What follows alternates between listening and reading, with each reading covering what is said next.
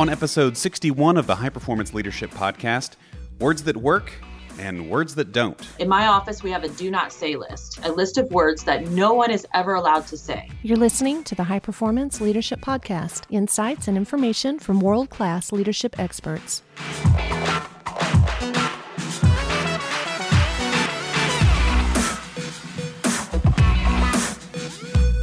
Welcome to the podcast. I'm Randy Lane. Today we're talking with Mary Shores. She's an author, motivational speaker, and CEO. Her new book, Conscious Communications, talks about the power of words, how messages we repeat can frame our thoughts and trap us in a negative mindset. Be sure to check out the show notes for an exclusive offer on her book. And now, here's our talk with Mary.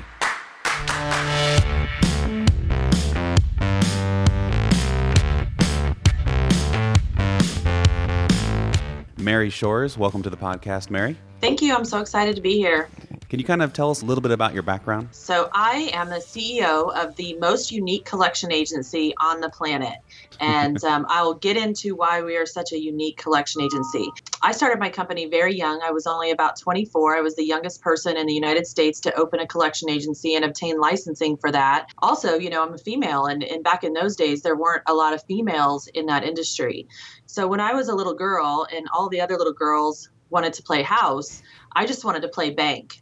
So I had a bank in my garage and I had fake money and I just drew up all these dollars, and we didn't have, printers back then. So I had to do them all by hand and cut them up, and all the other little kids had to come through my bank in the neighborhood on their tricycles and bicycles and big wheels, if you remember those, and have accounts set up at my bank. So I always knew that I wanted to be in business. And when I was very young, I just had an opportunity and took a huge leap to start my own company. And it started off very, very small and grew. And I just had a knack for leading other people, a knack for making change in the industry. And I created a system that we've used in our collection agency. I created a very proprietary and unique system that I am now using to try to change the face of collections in general, because collections is such a punitive situation based on a lot of negative psychology. My personal belief and my mission is that I want to make people feel good about paying a debt, because having a debt is a burden. It's a psychological burden, and it's a burden that gets in between the person and living their dreams, like building a brick wall in between them and their dreams. And really, it doesn't have to be that way. They should feel good about what they're trying to accomplish instead of feeling shame. But a lot of people don't talk about this. It's also a burden on the creditor, because if anyone has ever owed you money, and even if it's a small amount of money and you find that person avoiding you, then that psychological burden that I'm talking about. So that's a small touch of my background. And from there, I went into personal development because I was always a big fan of Jim Rohn, who of course says you need to invest in yourself. So I went full on personal development for 10 years, which led to my book that's coming out. What's your book? The book is called Conscious Communications, and the subtitle is Your Step-by-Step Guide to Harness the Power of Your Words to Change Your Mind, Your Choices, and Your Life. Interesting. So what's led you up to writing a book? What caused you to say, you know what, this is something I think I should do and put it out there in the world? That's such an interesting, crazy story that involves traveling and going to Lilydale, New York, which if you don't know Lilydale, that's actually the oldest psychic medium community in the United States, where in order to live there, you have to talk to dead people. But we won't get into that story for this show. Wow. That's what a dead person told you to write the book? Is that what you're saying? No. Oh, okay. It's just kind of a joke. But the point is that, when you want to write a book, sometimes you feel it inside of you, or, you have this information that you want to share. But for many years, my mantra inside my head was that I'm not a writer. I'm a CEO. I'm not a writer. And as long as I was going to have that be my mantra, that's a limiting belief, right? Or a barrier belief. That's what is stopping me from chasing after this dream. So I just little by little started going to writers' workshops. I went to see Cheryl Strayed, and she wrote the best-selling book Wild, which was turned into a movie, and very famous author, and learned from her. Then I started going to more writers' workshops, and then I hit the one that gave me my magic, which was when Mike Dooley on the mic said, if you teach workshops, just record your workshop and work with an editor and have that formed into a proposal. I've been teaching workshops for years. It had never dawned on me to record them. So I did that and it worked out just fine. I got a book deal very, very quickly. And then I had a book to write. Wow. That's awesome. Thank you so much. So tell us about your workshops. I teach workshops about collections, so upfront collections, teaching companies how to collect money. I'm also teaching my method to other collection agencies now. So trying to teach Dale Carnegie style workshops where we want to make them fun and experiential, but we're really touching on customer service. So what's going to happen in these workshops is I created a system, I call it Words That Work. And it goes right along with conscious communications. But there's 3 rules to Words That Work, which are, in my office, we have a do not say list. This list is a list of words that no one is ever allowed to say.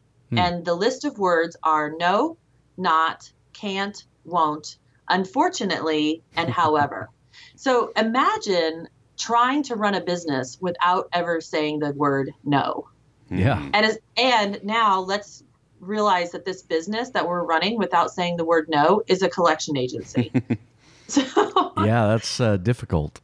Yeah. So the second rule is that you have to replace negative words with words that work. So these are phrases that I've come to understand make people feel really comfortable and get them more in a sales mode instead of a collection mode. These are things like, what I can do for you is, let's go ahead and I want to assure you, I can completely understand. They're very simple phrases. And then the third rule is that you always say what you can do instead of what you can't do. Because let's be real, how many times, and I won't call out companies, but how many times do you call your cable company and you are more frustrated at the end of that call than you were at the beginning of that call? Every time. I was going to say, how about every time? Or how many times did you call the airline and you're more frustrated at the end of the call? So my sort of goal and why in life became, I want the next person who calls my office to be happier at the end of the call than they were at the beginning of the call. So these rules that you're hearing, they're really based on the nervous system. I am a huge, huge nerd. In my life, I am like, if it has the word neuro and science combined, you have to believe I'm going to be learning about it. Neurogenesis, neurobiology, neuroplasticity. And so neuroscience is my passion right now. And so the reason we have this do not say list is because, believe it or not, when your mind and your body hears these words, no, not, can't, won't, however, and unfortunately, what you do is it triggers your nervous system to put you in your amygdala or your fight or flight response.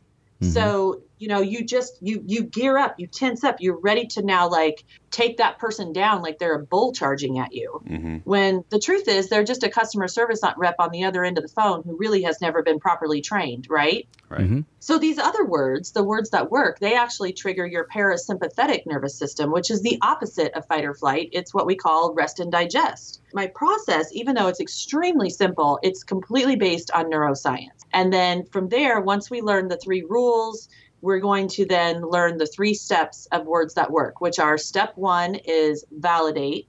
And you must always validate what someone says to you, regardless of what it is. And so validating is not the same as apologizing, because apologizing actually goes on the do not say list, because people apologize and they're empty I'm sorries. They're not backed up with any meaning, and they really don't make the customer feel any better. So there shouldn't be an apology unless there has truly been a mistake made and an offer and a solution presented, right?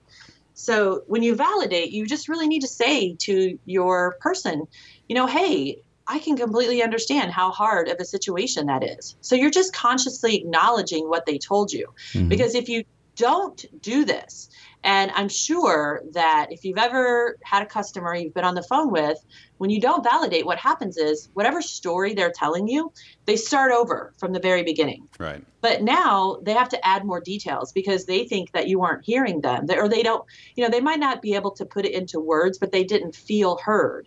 So they just keep starting that story over from the beginning. Or maybe you've been on the phone with your health insurance or, your doctor's office, and you find yourself constantly repeating yourself. The reason you're doing that is because you don't feel heard. So validation is a non-negotiable step, and you can even validate good news. So when someone says to you, "Hey, Mary, just want you to know that I just booked this really big deal and it's going to bring me in lots of money," you have to validate that too. You have to say, "You know what? That's great. I am so happy you shared that great news with me. Thank you so much." Mm-hmm. So validation is key. And then the second step is to plant seeds of happiness. We do this again by using the words that work, because when you can plant a seed of happiness in a customer's mind, it really reinforces that a positive solution is going to be presented. When we're constantly telling our customers or our colleagues or anybody that we're communicating with, because everything communicates, but when we're telling them no, what we're doing is we're reinforcing a negative outcome, right? And we want to reinforce positive outcomes. So even if you have to tell someone no, you don't have to use the word no. You can say, I want to assure you that we're going to find the best solution that's going to meet your needs. And what I need to do is take some time to research what those are going to be and get back with you. So the third step is to always use an action statement to tell the person what you're going to do. So this is when you're just informing them of what the next steps are. So that's in a nutshell, my very quick elevator speech about what Words That Work is all about. I feel like that system is very similar to, Chip, when you talk about trust. Yeah. I feel like going through those steps, they were very similar in how you deal with an issue. What you're saying here is the same thing that we teach and we believe that leaders need to use when they deal with subordinates or any issues that come up. We call it harnessing harmful behavior. And how do we get people to slow down, to think a little bit, and to help walk through steps? I agree with you 100%. We are emotional beings first that justify with logic. We are not logical beings that have to deal with emotion. When you're in your fight or flight, your logic is offline. Mm-hmm. Mm-hmm. Oh, yeah. I call it a total systems crash, or sometimes in the business, they'll call it that your amygdala is hijacked. But you cannot be logical or rational or reasonable if you are in a fight or flight situation. And so you're right, like in a leadership situation, just by having to come into the boss's office is going to trigger someone's fight or flight response. We definitely use the amygdala as a starting point, because I agree 100% that and we have what we call the response chain, and that is the meaning creates a feeling, and that feeling creates your behavior. And so the meaning is what triggers us. The boss calls you into the office. Oh, no. So the meaning there is, if I'm going to the boss's office, it must be bad. There must be a problem. So that creates that feeling. That's where the amygdala fires off and starts sending all kinds of information, most of the time unjustified, but emotions are what trigger first. So now when you get someone on the phone and they are extremely upset, they've been unjustified in you calling them, at least in their belief system, how do you get them from a level 10 irritated down to a place where you can actually get them to listen to what you have to say? So I love that question, because it allows me an opportunity to introduce what I call the frequency scale. So the frequency scale is, to me, it's just sort of like a mood meter, right? Like what I know for sure now is that everything that I say or do, every action that I take with a customer, in my personal relationships, in my personal growth, in my career, in my finances, everything that I say or do is either going to cleanse my situation or clog it, okay? And what I mean by cleanse or clog is that it's going to either create a connection, which is a cleanse, you're creating a connection, or a clog is you're driving a disconnection. You've really started at a great place, because when I'm going to talk about the frequency scale, it's like when someone is going up the frequency scale of emotions, that's what we want. We want them to be high up on the frequency scale and get higher and higher and feel better. If they're going down, it's the opposite. They're getting angry, or they're dropping down into their fight or flight. So I use the frequency scale as sort of my measuring stick of where people at. And by the way, when people call in and they're that angry, the tendency I see a lot of reps in any industry is to say, oh, that person's just a jerk, or, that person's just crazy. And I absolutely ban that kind of thinking in my office, because the truth is they're just fine human beings, and they're in their fight or flight system. And their irrational behavior is the first symptom that they are in a disempowering place right now. And what we need to say to them, we need to say the words that are going to trigger their parasympathetic or their rest and digest, right? So let's just say customer debtor, whomever calls in and they've been wronged in a big way. So I'll throw out a situation. I got a call from a big hospital and they said, oh my gosh, Mary, can you help me? And of course I say, yes, I'm happy. What can I do for you? They said, well, there's this woman and she's trying to close on her mortgage. And what has happened is that we've had her in collections all this time, and this is not her account. So the account was something like some bill to have her toe severed or amputated, and she had all of her toes. This was not her. She had tried to rectify this situation with my client for something like over 6 months, and nobody would listen to her. They just kept, passing her off, or, I don't know why, the universe had to align just right that she kept falling through the cracks, because this client of mine has exceptional customer service. But it was just one of those things, So now you're getting into the point where people are threatening lawsuits when it's at this level. Okay. So when I have to step in, that's when I get the call. The person's at the level of they're threatening a lawsuit. If they sue, they're going to win because they've been clearly wronged. And the first thing I do to her is I say, when I get on that phone, I say, you know what? I just want you to know I have got the best news for you. Okay. So the first thing that I'm going to do, because I know I realize that this person, I have to put myself in her shoes. Okay. You're buying a house. You got a lot of documents you got to go through. Your interest rate is tied in directly with your credit score, right? So there's all of these variables. And when she's feeling like she's doing everything she can, but there's portions that you can't control because other people are not cooperating with you correctly. Mm-hmm. And then it's not even your account because you have all your toes, right? I can count them. It's not like she had a prosthetic toe put on. She really did have all her toes. So my point is that when I get the most angry person, the person who's really justifiably in a bad place, and you know what? If I were her, I would be in that exact same spot and I would be hot. First words out of my mouth have to be, I have great news for you. Works every time. I have great news for you. I want to know that I know how difficult of a struggle it has been for you. You have been so patient and you have finally got the one person on the phone who is not only going to help you and resolve your issue, but I'm going to do it today. Today. You are never going to have this problem again. Here's my name. Here's my title. Here's my contact information. Here's what I'm going to do for you. I'm going to write up a letter for your underwriters, your mortgage professional, whoever you need. I will get on the phone with them if that's what they prefer. I'm also going to contact the credit bureaus because, we're not really in a position where we can contact them, but we do have, for an emergency purposes only, we can go in and we can remove this off of your credit report right now, this instant. To follow up, I'm going to make sure that your mortgage professional understands what the situation has been, because it's no fault of your own, right? So I'm just telling her, I'm validating her, I'm planting seeds of happiness, I am reinforcing a positive outcome, and I'm letting her know that her stress is over. She is never going to have to worry about this again. Question, and this is great stuff. Question is, do you need to let her tell you everything again before you do that? Or do you jump right into, there's no need to even tell me your story because I'm going to fix it? So I'll be really honest with you. Mm-hmm. I'm so impatient.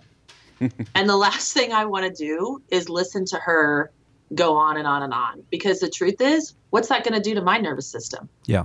Don't people on both sides of the table get hijacked into their amygdala? So my first strategy in a situation like that, and we're talking level 10, jalapeno peppers hot, right? Mm-hmm. That I want to tell the person first what the great news is, because I want to lessen the sting of that story that she's going to tell me. I want to change the focus off of the story. I want to build rapport and I want to give her the confidence that I already know what's going on. Now, if she just called in out of the blue and this was not a prearranged phone call, that wouldn't work out the same way. So if somebody just called me, hey, Mary, what's up? I got great news for you. I don't even know what they're calling about. So that wouldn't work. Right. But I'm talking about a situation that's more escalated, and that was the first example that came to my mind when you asked the question. Let's reverse it and say someone just calls up, they're just mad, and you almost can't even understand what they're saying because they're so mad. Mm-hmm. Then we need to go right to our steps. Okay, so the first step is to validate. Listen, I can feel how frustrated of a position that you're in right now. And I just want to let you know that I'm going to be coming up with a strategy and we're going to come up with the best solution for you. Because what we want to do is they're at the top of that frequency scale, they're at the bottom of that frequency scale. We want to start to little by little with the words that we use, because there's this huge interaction between our words and our physical bodies, right? So every word is important. We want to leverage what we know about neuroscience to start calming them down a little bit. We cannot interrupt them in any way. All right. So the person calls in, they're starting their story. If I don't want to listen to that story a second time, I better get these steps right. So I'm going to validate, and I'll use different words. So like if somebody's yelling, I'll say something like, I can feel how frustrated you are. Because you know what? Nobody wakes up in the morning and says, I'm going to call up that Mary Shores today and just make her have a bad day. Mm-hmm. That's not their goal. Their goal is they want their problem solved. What they need from me is confidence and intelligence and competence in my job to be able to know what the solution is. But I need to get them to trust me first. And so if I say to someone, I can feel how frustrated you are, internally, that is going to trigger them to understand that their emotional state is now affecting another human being. And believe it or not, they will it's a subconscious thing, but they will begin to tone it down a little bit. Mm-hmm. Because that was not their intention. Their mm-hmm. intention was not to make me feel their frustration. If it's not that bad, or, they're more calm, I might say, I can see why you have all these concerns. I can totally see why you have these concerns. And then you just follow those steps, go into the next thing, which is, I want to assure you that I'm going to take down all of your information and research the situation as thoroughly as possible. I have a question for you as a leader. You have employees that work for you. How do you keep them in a mental state of, I want to come back to work every day and deal with these problems? Because I can only imagine what it's like when you're on the phone all day long dealing with people who haven't paid their bills, or maybe have, but the frustration level, mm-hmm. I'm sure, is very high. They're ducking and hiding from you. They won't answer the phone, letters. And so most of the time, I would assume that it is somewhat confrontational when you get people on the phone. How do you, as a leader, keep your employees in a good frame of mind so that they don't say, you know what, there's a lot of other things I could be doing with my life other than arguing with people all day over money that they owe? How do you keep them in a good spot? Well, I think the first thing is that everyone who works here is aligned with my mission. So everyone that works here, Simon Sinek says, hire people who believe what you believe. So I quite literally do that. We let people know right during the interview process. A lot of people research me personally ahead of time and choose to come and work here because they know what we're about. They know what we're trying to accomplish. They see us as a leader, not only in the collections industry, but also in the personal development world. And they just want to be a part of that. So I like to attract people who want to be a part of what we're doing. The other part is, I think that because of my investment in personal development, I'm always wanting to share that with the staff. So when they're here, they know that they're going to get the type of mentoring that is going to facilitate getting them to whatever their next level is. Don't tell me what you've been doing, tell me where you want to go. Mm-hmm. And, let's put the things in place that are going to help you do that. And I'm kind of a simple person. I like things to be simple. I like things to be in 3 steps, and I like them to be easily digestible. Some of the results, if you have ineffective leadership, you can have low morale, negative atmosphere, and a high turnover rate. And that is historically an issue in the collections field in general. Mm-hmm. Whereas if you have effective leadership, you're going to have high productivity, positive atmosphere, stability, loyalty, streamlined operations. And what you have to offer, I believe, to your staff, it's literally like I serve them. They don't serve me. I serve them. And what I give them is we have fully documented work instructions so that every process, there is a how to get that done. We have extensive training programs when people onboard at our office, we have a several-week boot camp that they go through where they're going to actually learn every single job. That way later when they're in their personal position, they understand the interconnectedness of they understand like how important the person is who does data entry because they did that job. They understand the skip tracing piece.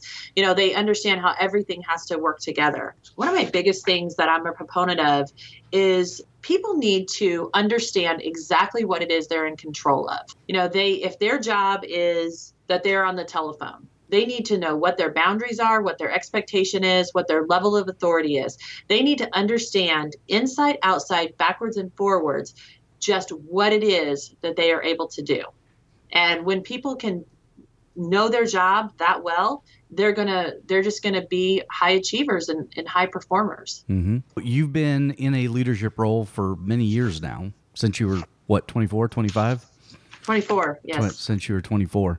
And have you seen the way your style, has it changed at all from a young leader, at 24, 25 up to where you are now? I mean, have you evolved as a leader? I'm evolving now because of these millennials. I mean, yeah. I came from old school, right? Control and demand. Yep. Right. You did what you were told. You didn't question it. And then it was also, as a leader 20 years ago, people wanted to be told. Mm-hmm.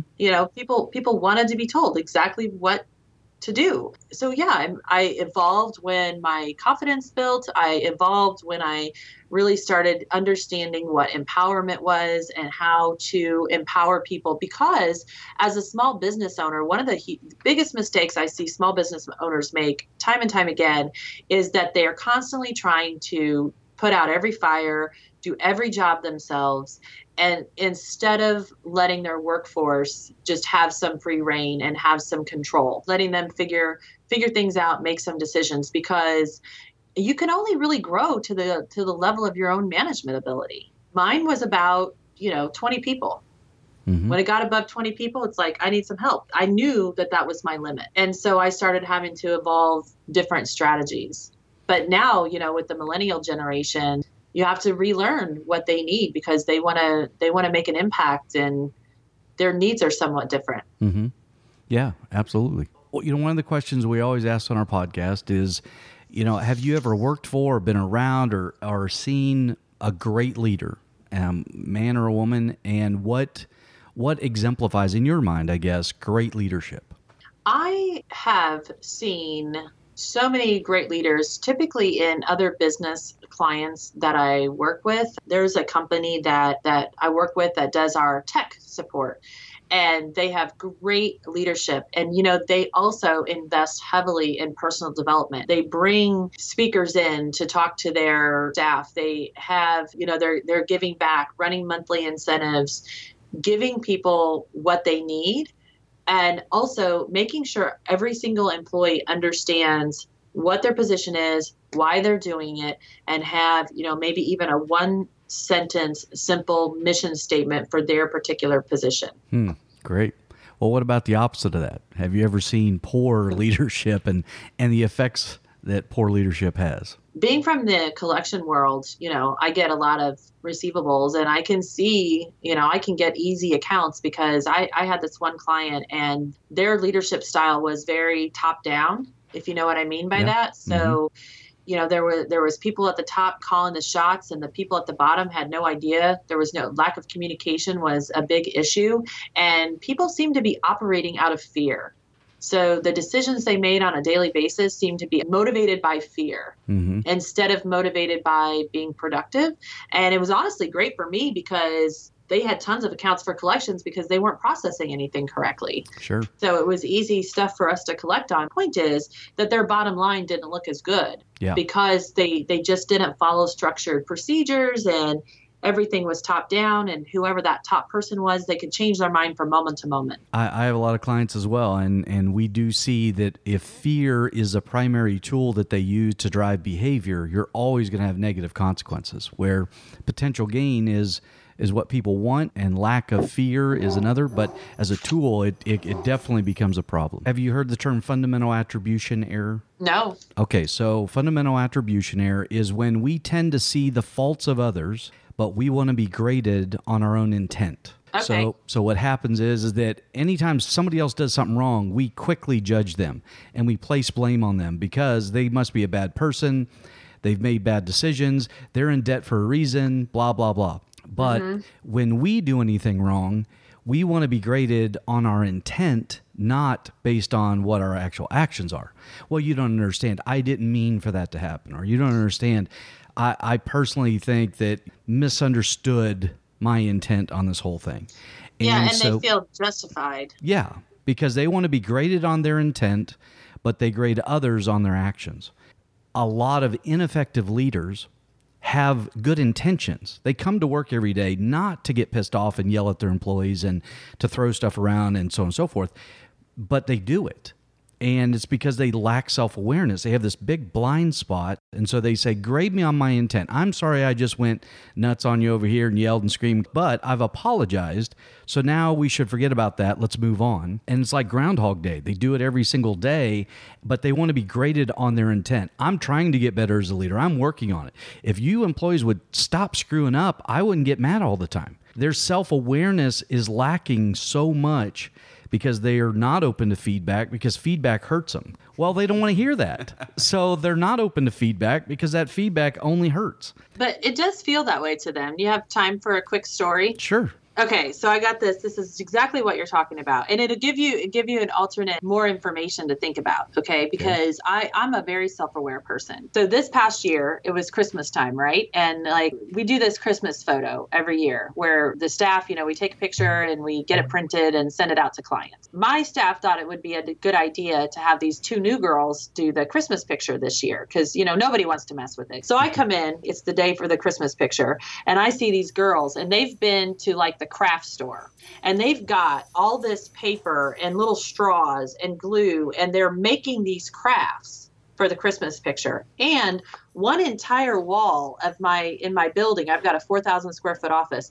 One entire wall had been wrapped like a Christmas package and they were putting up all these decorations. Now inside me, what's happening? I'm like, what is going on here, right? Because people aren't working and I'm just like getting hot under the collar. Don't let that scary Mary out.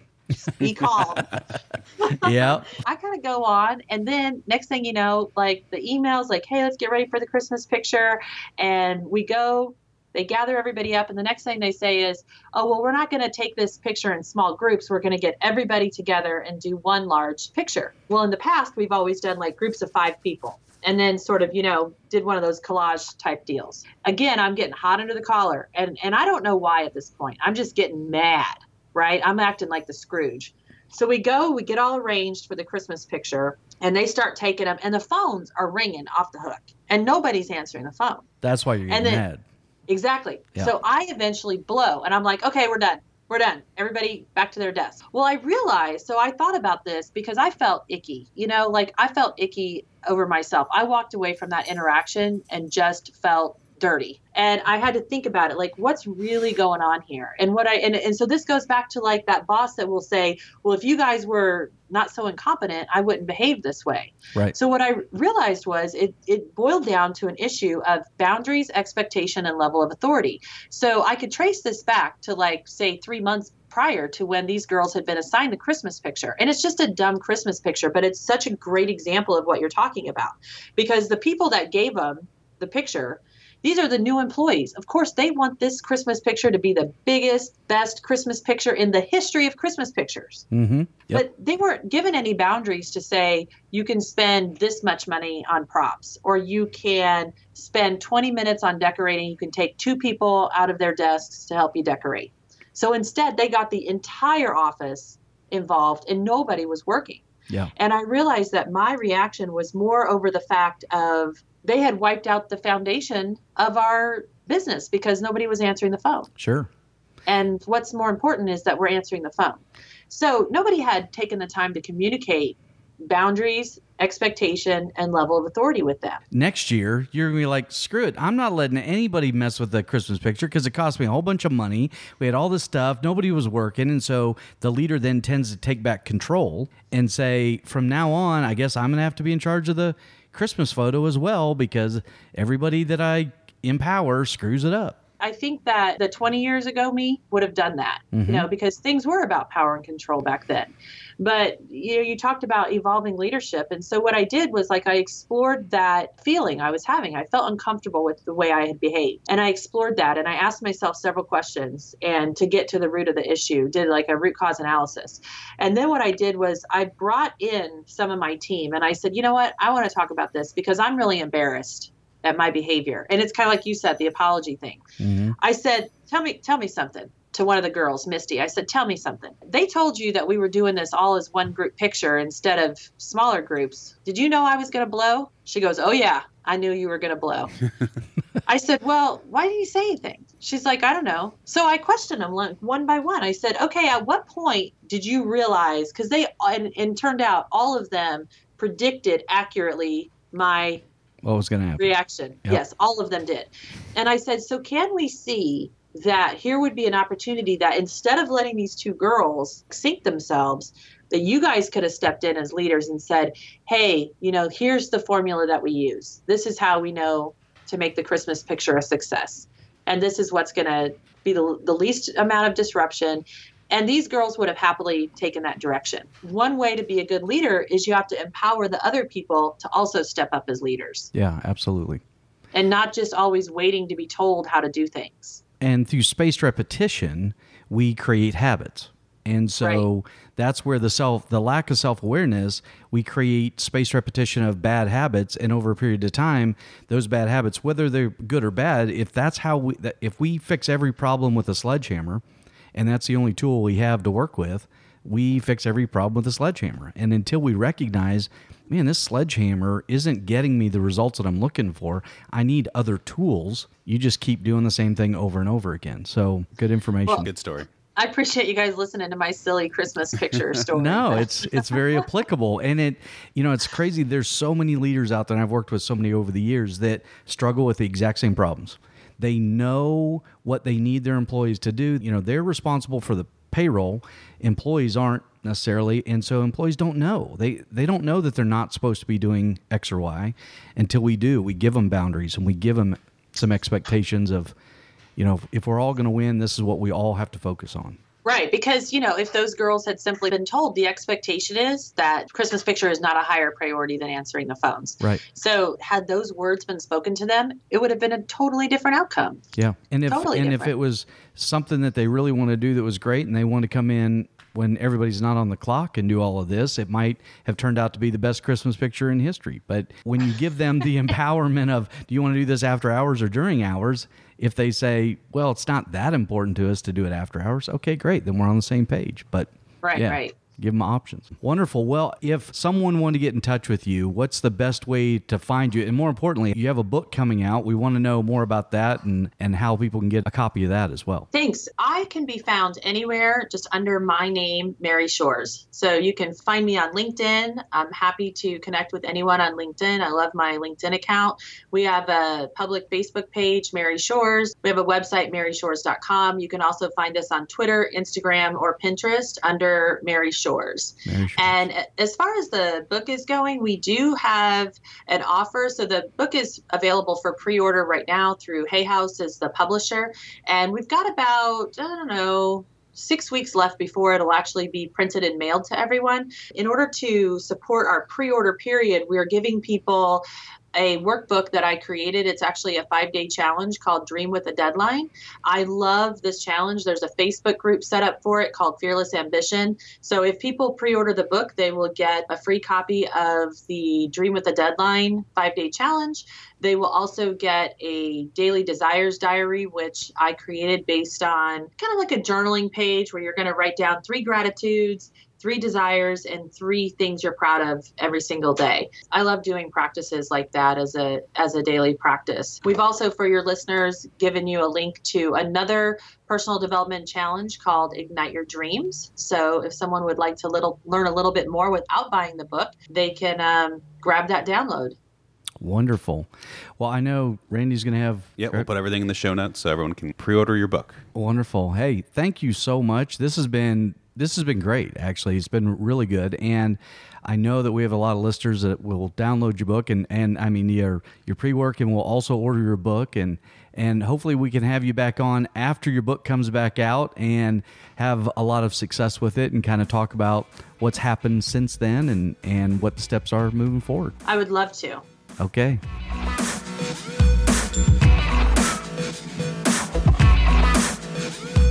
Thanks for listening to the High Performance Leadership Podcast. Be sure to subscribe, rate, and review us. Every little bit helps. Our website is hpleadershippodcast.com. Like us on Facebook at facebook.com/hpleadershippodcast. Follow us on Twitter at HPL_podcast. And shoot us an email at podcast@360solutions.com. Until next time, thanks for listening.